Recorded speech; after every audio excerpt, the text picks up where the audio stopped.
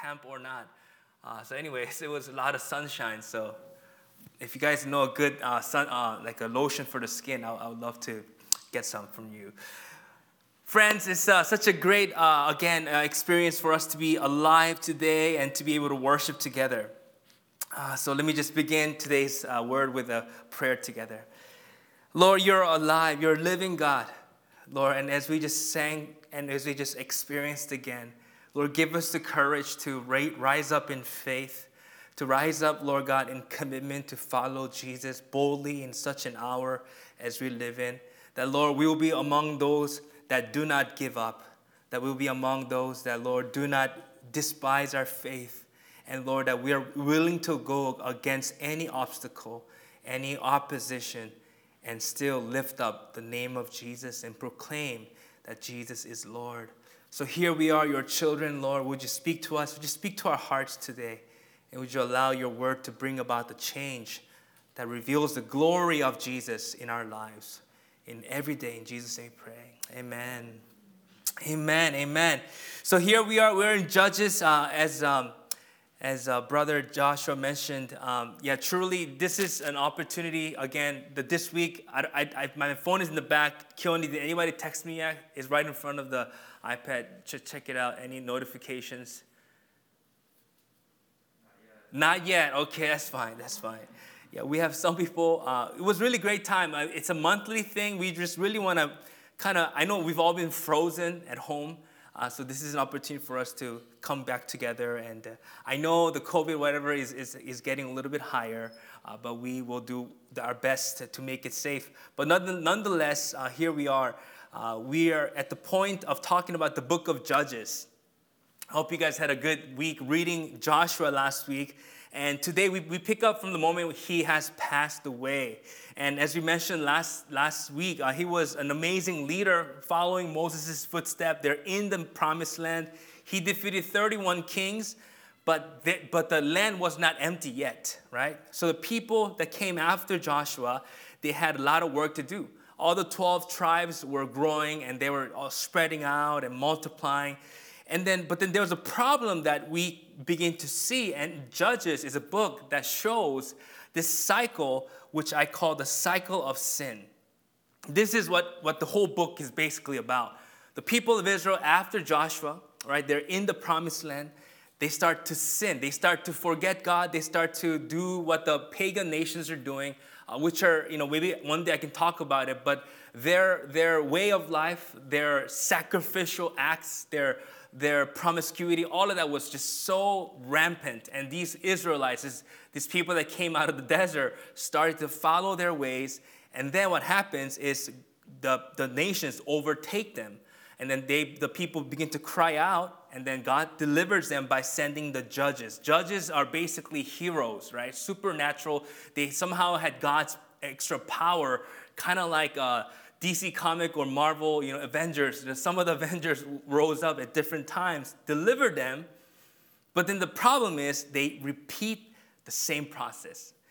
In fact, they do it 12 times. So the book of Judges talks about 12 judges that came along. Some of them you might know. Deborah is one of them. Gideon, Samson. Those stories that probably if you were in the church, you've heard about Gideon or Samson. Those kind of stories are the judges that God brought to deliver the Israelites who were in trouble because they sinned. But they did it again. Just an example here. One of the first judges to rise, hero to rise, was Othniel. And this is what it says. The Israelites did evil in the eyes of the Lord. They forgot the Lord their God and served the Baals and the Asherahs. The anger of the Lord burned against Israel so that he sold them into the hands of I cannot say that name. Sorry, guys. King of Aram, Naharaim, to whom the Israelites were subject for 8 years. So you see the pattern there, right? They sin and they get into trouble, and this foreign nation rules them for 8 years. Okay, and then what they do? The people cry out to God, saying, "Oh, God of Abraham, Isaac, and Jacob, help us!" And then God sends them a judge, and his name was Othniel. And the rest of the chapter says, after Othniel came, they had peace for 40 years. Great, right? Great story, right? Yay, let's keep going, right? But then a few verses later it says, again the Israelites did evil in the eyes of the Lord, and because they did the evil, the Lord God gave Eglon, king of Moab, power over Israel, a different nation now, getting the Ammonites and Amalekites to join him. Eglon came and attacked Israel, and they took possession of the city of palms. The Israelites were subject to Eglon, king of Moab, for 18 years. It increased, right? It was 8 and now it's 18. These are nations that God normally, if the Israelites were faithful, he would have fought with Israel and taken over. But he said, no, I'm not going to help you in this time. So what do the people do? They get in trouble, they get punished, they cry out to God, and God gives them Ehud. And then Ehud gives them the peace for 80 years. Great, right? Like this is like a history. This is the thing that in the history books of nations are written about.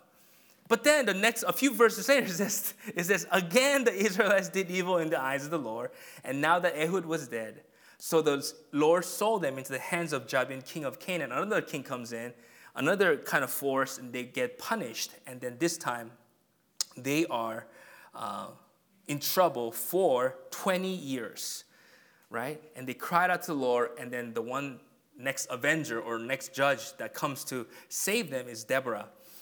And so this process repeats again 12 times, same thing over and over. So we can see that the Israelites did exactly the thing that God warned them and asked them to do, to be careful to not forget God once they enter the land. Because the Lord knew that these people that came out of the desert, once they go into this land flowing with milk and honey, they're going to settle down. And God is so happy that they're going to build homes, their family's going to increase, their harvests will increase, the animals, their livestock's going to increase, and they're going to be happy, well-fed, and comfortable. And God says, when that happens, do not forget me. Do not forget the history of how I birthed you into a nation from Exodus. But guess what? Once they got comfortable, once they had the money, once they started having children and grandchildren, all these things, they no longer followed God's word. It's almost like they didn't need God anymore, right? And then instead of following God, they started looking around, and then these other nations had other ways of life that they wanted to explore, and they did. They gave in to those idols and their pagan lifestyle. You know, speaking of forgetting, someone really important to me has recently forgotten me. Do you know who it is? My son. Recently, my son has been away for a month with my wife in Korea, and they're having a great time, you know, because of time difference. And my wife has been saying it's been so much busier in Korea because she has to go here and there and all these kind of things. And I was doing video chat with my son. I said, "Haira, apaya," and you know, like even like 3 weeks ago, it was like, ah, he did the heart and like, you know, laughing. But now it's like, he had no idea who I was, right? So, but apparently that's normal at right there around 1.5 age to 2. I know some children, even just 2 weeks away, the father they couldn't recognize. So I was like, oh, okay, gosh, it's not the end of the world. But you know. I don't blame him, right? I'm not mad, right? But I realized that the Israelites, just like Hael, right? Hael forgot, you know, all those days and hours I spent with him and, you know, cleaning him, showering him. And now he's like, who is this guy? Because he had a lot of friends. He had 2 cousins, older brother, older sister, and now he has like 3 uncles and like 2 aunties and grandpa and grandmother. I'm not there. I haven't been there. So he's like, I don't know who this guy is. But just like that, the Israelites, they forgot, right? They forgot their beginning. They forgot. And we're going to find out why this is the case.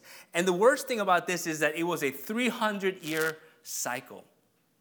The 12 judges that came, it happened over 300 years. The Israelites could not shake off this cycle of sin. And what's most interesting about this is that as you guys see the numbers of how long they were saved, how delivered and suffered, the peace did not last over a generation. And I want to explain today why that is the case. It's a tragic history, right? Why couldn't the Israelites learn by the 5th or 6th or 8th time of being crushed and overtaken and beaten down by foreign nations and then coming back to God? If they saw this happening, how come they didn't do something to figure it out, right? If you were part of this nation, right? I'm sure if the same thing is happening over and over again, maybe you can figure out how do we stop it. But it doesn't happen. In fact, not just Israelite history, but people say about history in general that history repeats itself, right? Like human issues, the things that we suffer, and the stories of violence, greed, lust, rich and strong people preying on the poor and the weak. These are things that we see patterns again and again. It's not just Israelites suffering through this amnesia and this inability to move forward, but going like a hamster, just running and running, getting better, getting worse, getting better, getting worse, hurting, being hurt, forgiving, and then doing it again. This is what is part of our sinful and broken nature. We may be thinking these days, you know what, technology is so much better, right? We have 5G phones, we have instant news everywhere, and we have the Google, we can learn, YouTube, we can DIY anything now. Surely human race should have improved, right? We would think, yeah, we should be much more civilized and moral than people in the past. But when you really look at it, nothing has changed in terms of human nature. That's the sad news. And that's what the Israelites show, is that their symptom is the issue that we have too. So the book of Judges, as you see this thing and you're just like, scratching your head, what's wrong with these people? You realize the first lesson is this: no human being can be the ultimate hero, the superhero for humanity. Meaning, salvation for humanity is not dependent on humanity, right? Because these amazing, like Samson, Gideon, Deborah, all these people, they were like supercharged human beings, helped by the Spirit of God. But guess what? They couldn't deliver the nation from ultimate defeat. Just as soon as they were done, again, they were defeated. Again, they fell, and again. So human beings cannot be the superheroes. Because look what it says in Judges 2. It says, whenever the Lord raised up a judge for them, he was with the judge and saved them out of the hands of the enemies. Guess what? As long as the judge lived. For the Lord relented because of their groaning under those oppressed and afflicted them. But when the judge died, the people returned to the way even more corrupt than those of their ancestors, following other gods and serving and worshiping them. They refused to give up their evil practices and stubborn ways. Only until the human being was doing the job for them, they were okay. But once the hero was gone, they said, whatever. I'm going back to my old ways. And he says, even worse. And this has snowballed to where now we see the same wars are being fought decades and years, and horrible things are continually happening. And we hope that governments and military and all these human beings will try to solve the issue, but we realize human beings cannot save human beings. So just an example, this is a story of Gideon, but in Judges 6:1, again, Gideon was judge number 5 among the 12. And the Israelites did evil in the eyes of the Lord. For 7 years, he gave them into the hands of the Midianites. So they cry out to God, and God gives them Gideon. And then Gideon leads them into peace for 40 years, right? Gideon's story is really amazing, right? God reduced the army to just 300 against 300,000. And Gideon's 300 defeated 300,000. So you're like, if once you hear the story, like, wow, God is the way. Let's follow God. But no, it says this at the end of the story. It says, no sooner had Gideon died than the Israelites again prostituted themselves to the Baals. They set up Baal Berith as their God and did not remember the Lord their God. They looked at the God on FaceChat and were like, who's this? And then who had rescued them from the hand of their enemies on every side. They also failed to show any loyalty to the family of Jerubbaal, who is Gideon, his a birth name or Hebrew name, in spite of all the good things he had done for them. Not only did they return to evil ways, but you see their hearts were never thankful. Their hearts never changed. The judges, the heroes did the good thing, but once they were gone, the people remained the same, even worse. They didn't even thank his family for the good things. They completely forgot him. Not only God, they completely forgot the political leader that was helping them. So the question as we see this is, why were they stuck in the cycle of sin? Because the same reason why they were stuck as a people is the reason why many of us and people in this time, in this 21st century, are still suffering in the same cycles. The peace and the victory only lasted as long as the human hero did, but the people were not changed. They were not delivered from their cycle of sin. So what was lacking for them is what's lacking in humanity today. There's an answer to this reason. In fact, it's in our passage that we read today. Today in the passage in verse 10, it said this: after that whole generation had been gathered to their ancestors, meaning this is a cool way of saying they died. Joshua and the elders, right? Because after Moses, right, died, Joshua and the 12 elders from the 12 tribes, they led the nation into great victories. Joshua did not fail even once, right? He was one of the greatest heroes, right? But after they all died, it says, another generation grew up who knew neither the Lord nor what he had done for Israel. Somehow, Moses and Joshua, people who saw God face to face, who experienced, tasted the manna, and they saw the miracle of God, and they realized this is the only God. This is the one true God we have to love. But then suddenly, after that generation dies, the next generation is like, what? They have no clue who is Abraham, Isaac, and Jacob. And he says, then the Israelites did evil in the eyes of the Lord and served another god called Baal. The next generation did not know. That is where the cycle of sin began. Why? Why did the next generation not know? I mean, for one, they didn't have YouTube and written paper and all that. So the only way you could tell stories was by word of mouth, where you had to spend time talking about it, right? They didn't have the Bible to look through. So unless somebody told them, the next generation, hey, little kid, I want to tell you about the story of my dad, how he blah, blah, blah, how he ate the manna, how the Lord brought the 10 plagues, how the Lord created the heavens and the earth. The Lord raised up Moses and Joseph and all this. Unless the older generation told and taught the next generation, they could not know. So whose fault was it? Whose fault of the sin cycle? Whose fault was the creation of this cycle of sin? The next generation? No, the first generation. If the generation that saw God and experienced Him did not teach the next generation, they will not know who they are. They would not know how they were born and whoever they were created. And simply, they would just be a blank canvas, and they would simply allow the nations around them, what they see and what they feel, to define who they are, right? So that's exactly what they did. And in fact, the first generation that did see God, they were tempted in the same way.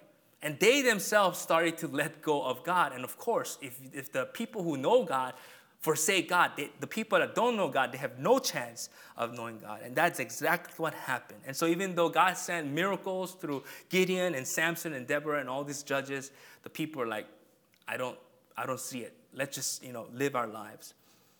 But what's interesting is, again, that generation that was affected by the cycle, again, they were saved in their generation. It's like me, like our generation right now. Let's say that we are, part of one generation, and we fall away from God. We leave our faith, and then we suffer, and God saves us through some, glorious man or woman. But then the problem is, and then we enjoy that peace. The problem is, once we died, the next generation did the same thing again. There was no transferring of this truth. Friends, the ultimate reason the people of Israel was stuck in their cycle of sin was not the lack of heroic leaders or God's power, but it's that the people as a whole neglected the most important role of transferring their faith to the next generation. Look at these pictures. You will see something common. This is pictures from relay race, right? I don't think that's what you're supposed to do. The tumbling, it's just some amazing pictures of what's happening. You guys know this past Olympic in Tokyo, we had, I think the men won the 400 times 4 relay, but the 4 times 100 meter relay, we didn't even qualify. I mean, we ended up in 6, and the people criticized them because guess what? These athletes, you see, USA athletes, they're one of the greatest athletes in the world, right? Individually, they could do the greatest things. But when they were supposed to pass it on to the next runner and work together, they dropped the ball. They didn't practice. They thought it was going to be easy, and literally, they didn't practice. Some of them, they were not trained in this. They're great athletes individually, but corporately, they failed. So life is not about individual races, but it's more important to understand the community effect, community identity, right, as human race, right? So the second lesson that we learn from Judges is to demonstrate the tragedy of the fallen human nature where one lives for oneself. Not only is human leader not enough, the real problem of the Israelites that we see in Judges and we see today is that by nature we care about oneself. That's the most basic, biggest issue we have is I live for myself. I don't think about how important it is for me to handle that baton, that thing that we're all living for, the purpose to the next generation, to care about how the next person does. Friends, I talked about forgetting the Lord as the issue of the Israelites and even us, right? In Deuteronomy 6, this is where God told through Moses, it says he warned them, right? When you eat and are satisfied, there was a whole list of how much they're going to be blessed and how amazing the promised land is going to be. He says, be careful that you do not forget the Lord who brought you out of Egypt, out of the land of slavery. Do not follow other gods, the God of the people around you. And then he lists all this curse that's going to come upon if you do that. But that's exactly what they did for 300 years, again and again and again, right? But did you know that this very chapter begins in this way? Before you get to the forgetting part, Moses says, these are the commands and decrees and laws the Lord your God directed me to teach you, right? Moses passing the baton. He did a good job. Yeah, he taught them. He taught them very well. Even though when they were all crazy and the first tablets broke, he went and did another 40-day fasting, brought it again. He taught it as best as he could, right? So they could observe in the land that you're crossing the Jordan to possess, so that your children and their children after them may fear the Lord your God as long as you live by keeping. What was the teaching supposed to be for them? No, for them and their children and their children. All his decrees and commands that I give you so that you, as long as you live by keeping all these commands and decrees I give you so that you may enjoy long life.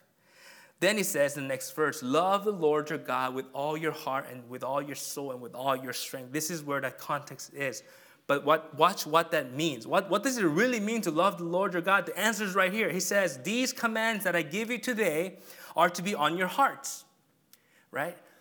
In our hearts, for every Christian, we are always thinking, wow, what is the word of God? What is the will of God in our lives? And it says, impress them on your children. Talk about them when you sit at home, when you walk along the road, when you lie down, when you get up. A fancy way of saying every time, anywhere, talk about the words of the Lord. What is the will of God? What is God saying? Again, the word of God is not just the Bible. What is God saying to you today? What is the Holy Spirit telling you?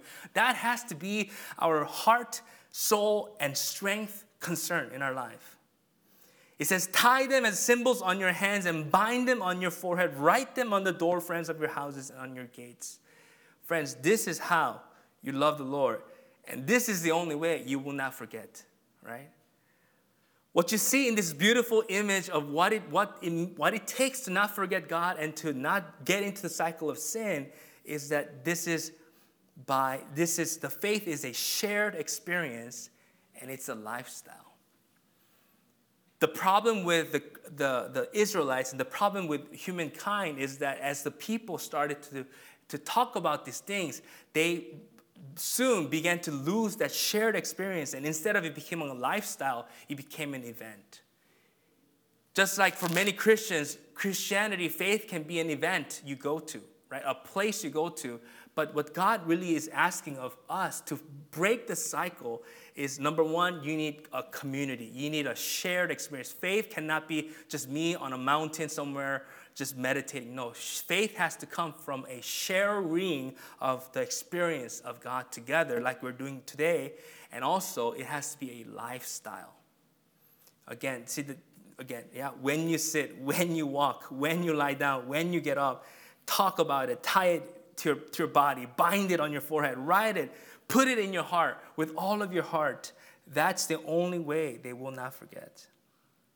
But Israel, they didn't do that, right? Because the knowledge and the faith and the love of God that one generation knew died with them. They somehow were saying, oh, this is enough. Have you ever thought, oh yeah, I think I'm blessed enough, and just said, oh, I'm so thankful I'm a Christian. Whew, I'm done, right? But that's the human nature, right? We think that's the right thing to do because we, by nature, live for oneself. So look at the ideal example is this in Joshua 11:15. There's a reason why Joshua was so powerful. It says, as the Lord commanded his servant Moses, so Moses commanded Joshua, and Joshua did it. He left nothing undone of all that the Lord commanded Moses. So that was great, but why don't we hear about, and Joshua told this person, and this person, and this person. Then the Israelites would not have taken 300 years to conquer the entire land. They wasted time, resources, lives, energy. They lost who God was. They lost their identity, and they were stuck in this hamster, this meaningless lifestyle. This is what plagues all of us as mankind even today, right? Each generation, and not even just generation, each person in our sinfulness, in our lack of the image of God, we live for who? Ourselves first. That's what creates the cycle of sin in you, in your family, and in this society. Everyone, by nature, we're saying, I want the blessing for myself. Friends, I thought about this when one day when we go to heaven, and I hope that this is not how it's going to happen. When God sees one of your neighbors, because everyone's going to stand before Jesus, and someone that you've lived and that you've known in your life, could be your neighbor or a friend, and they talk to them, and God talks to them, he or she, right, and says, hey, how come you never knew about me? Whose fault is it that this person, that me as a Christian, knew for years and years and years, never heard about Jesus? It's not that person's fault. It's the one that had the faith, but lived for oneself and did not transfer it to the next person, to the next generation. Evangelism is hard because at nature, we don't want to live for anything beyond what's beneficial for me. That's the nature of sin. Going back to my encounter with my son, as I meditated on that incident, I realized there was a lesson to be learned here because I realized, is it my son's fault that he forgot me? Not at all, right? I'm not there with him, right? That's the reason. But more than that, I realized, you know what? Maybe I should have been more stimulating to his brain because the way that, for the first year and a half when my wife and I alone were with him, compared to, it was like 2 human beings with 1. Now it's like 10, 10, and then he's also going to children's school. Korea is so great. They have an 어린이 학교 that's free for kids under even 2. They feed them, nap them. He already got used to it, right? So he has all these friends, all these foreign nations, whatever, right? So, but then the thing is, I realized that when my wife was raising him up, whenever she's with the son, she's always talking and always like playing and all these things. But me, being the noob, right, the guy that had no experience raising kid, a lot of times when I was with my son, it was very silent. And my wife laughed. It's like, every time you're with him, it's like silent. Because I'm looking at him, he's looking at me, and we're just lying down, and I'm just trying to match his intensity. No, that's not how, with a normal human being, that's how you interact. But with a baby, you gotta be extra, hey, all these kind of things. Anyways, next baby, I'll do much better. But I realized, just like that, it's never the person who does not know's fault. It's the one who has. The one who has been blessed is the one who needs to bless. The one who's under curse, you don't look at someone who's under sin and say, oh, you're a sinner, oh, you're cursed. No. It's the one who has been forgiven that has to share the message of forgiveness. This is what happened to the Israelites, but this is what it is happening to us. So my friends, the final question is how to break this cycle of sin. Now, you've seen that picture of passing the baton, but what does it actually take for us to be great baton passers? So that every time we pass on the glory of God, eternal life, kingdom of God to someone, our neighbors, our spouses, our friends, what does it take for me to not drop that baton and to help the next person get it? Because I could be like, hey, I went really fast, you stumbled. No. I have to figure out how can I make the next generation, the next person, the next neighbor, the next friend in your life be saved also. There's no other simple way of saying it, but the key is the word, what Jesus asked. What's the last thing that Jesus asked of us? Make disciples. That's it. Making disciples. There's a very simple idea. To make disciple simply means a student. All of your life, whether you are, whatever job you have, whether you're single, married, or you have a big family or small family, your job in life is to make disciple. Is to teach somebody, is to influence. Another way of saying make disciple, it means to live not for yourself, but to make an impact on somebody else. Make a positive impact on someone else. That's what it means to make a disciple. Just like Jesus, he lived his life not to look for what is beneficial for him, but all that Jesus was concerned was, I want to love God with everything, all of my heart, soul, my mind, and strength. And the way I do that is I'm going to, whenever I sit down, whenever I walk, whenever I lie down, I'm going to talk about the Word of God with the people that I have here, and I'm going to influence the people. That's just layman's term of what it means to make disciples. In fact, all of you guys are making some disciples. Hopefully it's for the better, not for the worse. But just like Moses taught Joshua and Joshua taught it to the next generation, we are supposed to teach. To teach is to make disciples. Friends, making disciples simply means to live as Christ did. I want to remind us a verse from Philippians chapter 2, verse 3 to 5. This is how you pass the baton. This is how you break the cycle. This is how you never again go back to the same sin and see your family and your friends and your neighbors and this nation get into that cycle of death and suffering and curse and be a deliverer. It says, do nothing out of selfish ambition or vain conceit. Rather, in humility, value others above yourselves, not looking to your own interests, but each of you to the interests of the other generation, other friend, the other coworker, the other politician, the other side, the other person, the other sinner. And in your relationships with one another, have the same mindset as Christ Jesus. When I meditated on this, I realized the command of God to serve and to love one another, it just became a whole bigger picture than I ever realized. Because the thing is, I used to see those commands to love others and to serve. Really, you know why I was willing to do that? For my benefit. I wanted to do that so that God can say, good job, Ingwan. But I never realized, no, to love someone, to serve, to become great, it means to let go of your selfish nature, of vain conceit, of valuing yourself, of thinking about your interests, which we do 24/7, to be delivered from that to a point where you are caring about others and the interests of others. And the mindset, if you read the remaining Philippians, Jesus emptied himself, became poor, became a servant. Friends, that's the only way we're going to break the sin cycle over your family, your friends, your workplace, this city, this island, this nation, and the world. Every Christian, therefore, is a judge. Every Christian is a hero. We're not looking for a hero. We all need to become the hero that breaks the cycle of sin and depravity in your family and the world. Friends, when I meditate on the impact of this pandemic, I realize in reality, the thing that is most, how should I say, what's the nice word here? The thing that's most threatening about the pandemic is not the physical and the economic impact. By the grace of God, most of you guys that I know were not physically or economically devastated. I know very minor few of you guys, maybe someone you know, maybe they were physically devastated financially. I thank God that you're protected.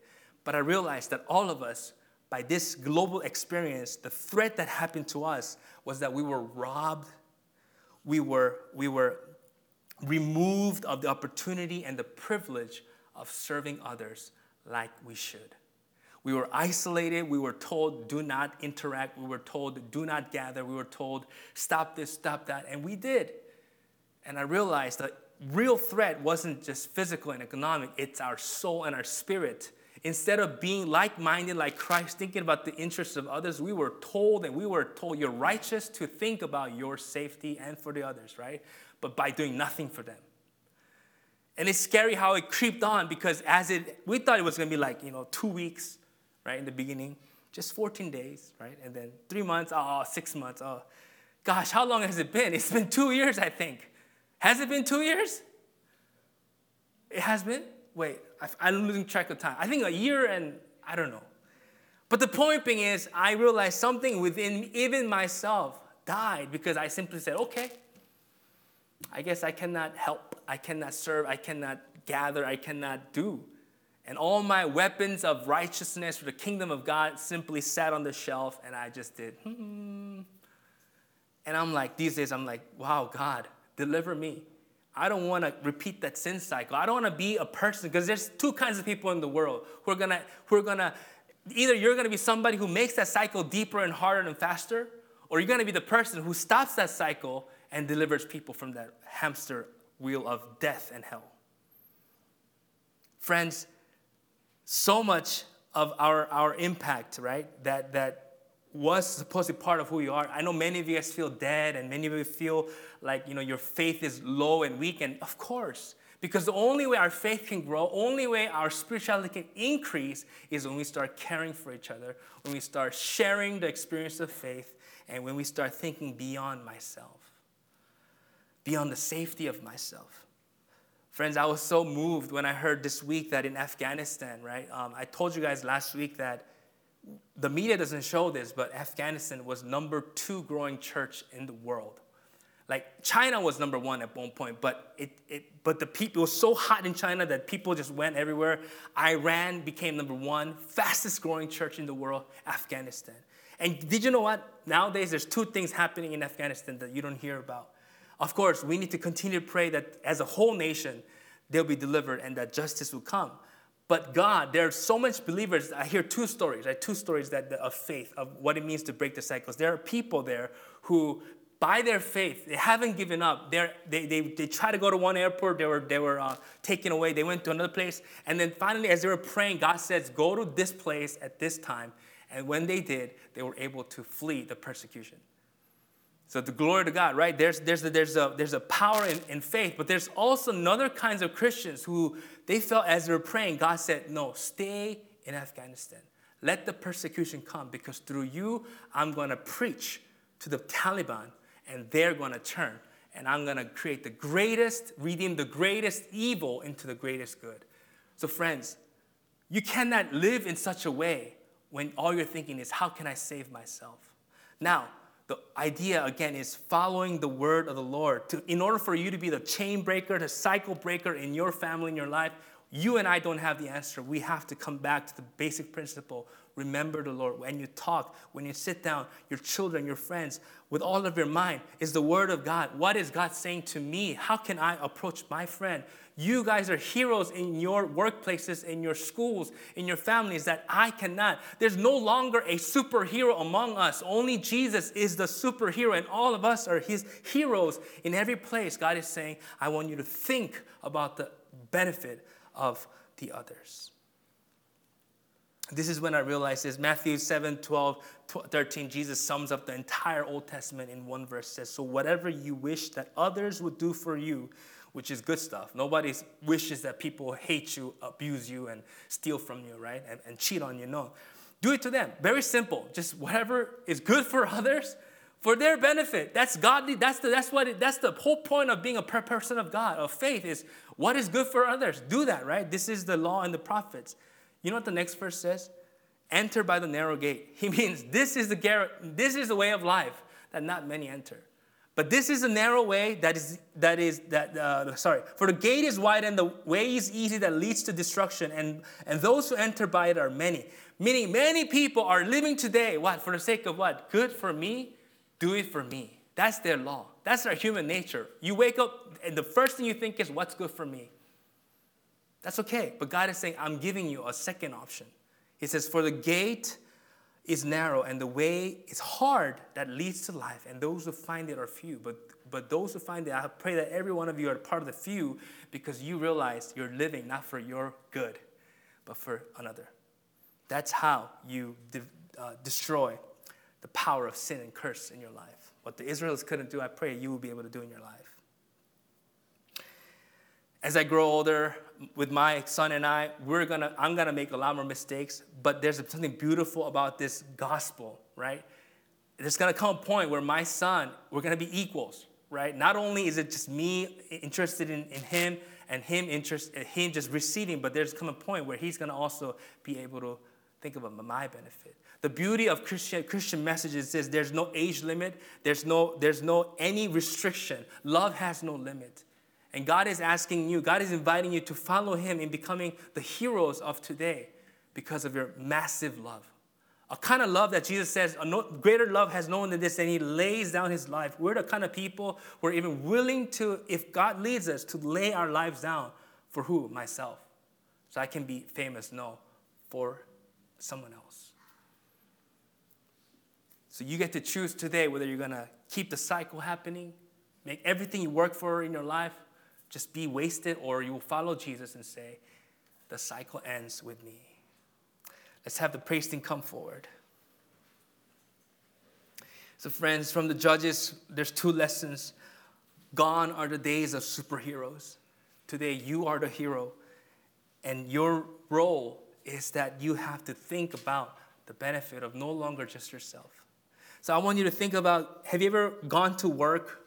How many of you guys go to work saying, maybe most of the people I know in America don't like their jobs. So you go to work, and what do? You think about how much money I'm going to get. How much patience do I need to just get through this job? Just clock out because I need that money. But I pray that you become people who go to your work obsessed with God. What is your word? How can I be a positive influencer to my boss? Positive influencer to my coworker, to those under me? How can I use the resources, the money, and the assets you've given me to serve people instead of myself? Many of you guys students, same thing. I was just like you. When I went to school, I just wanted to get out, right? Because you're like, whatever. But how about you go to school now thinking, wow, how can I influence for the kingdom of God, my friends, my teachers?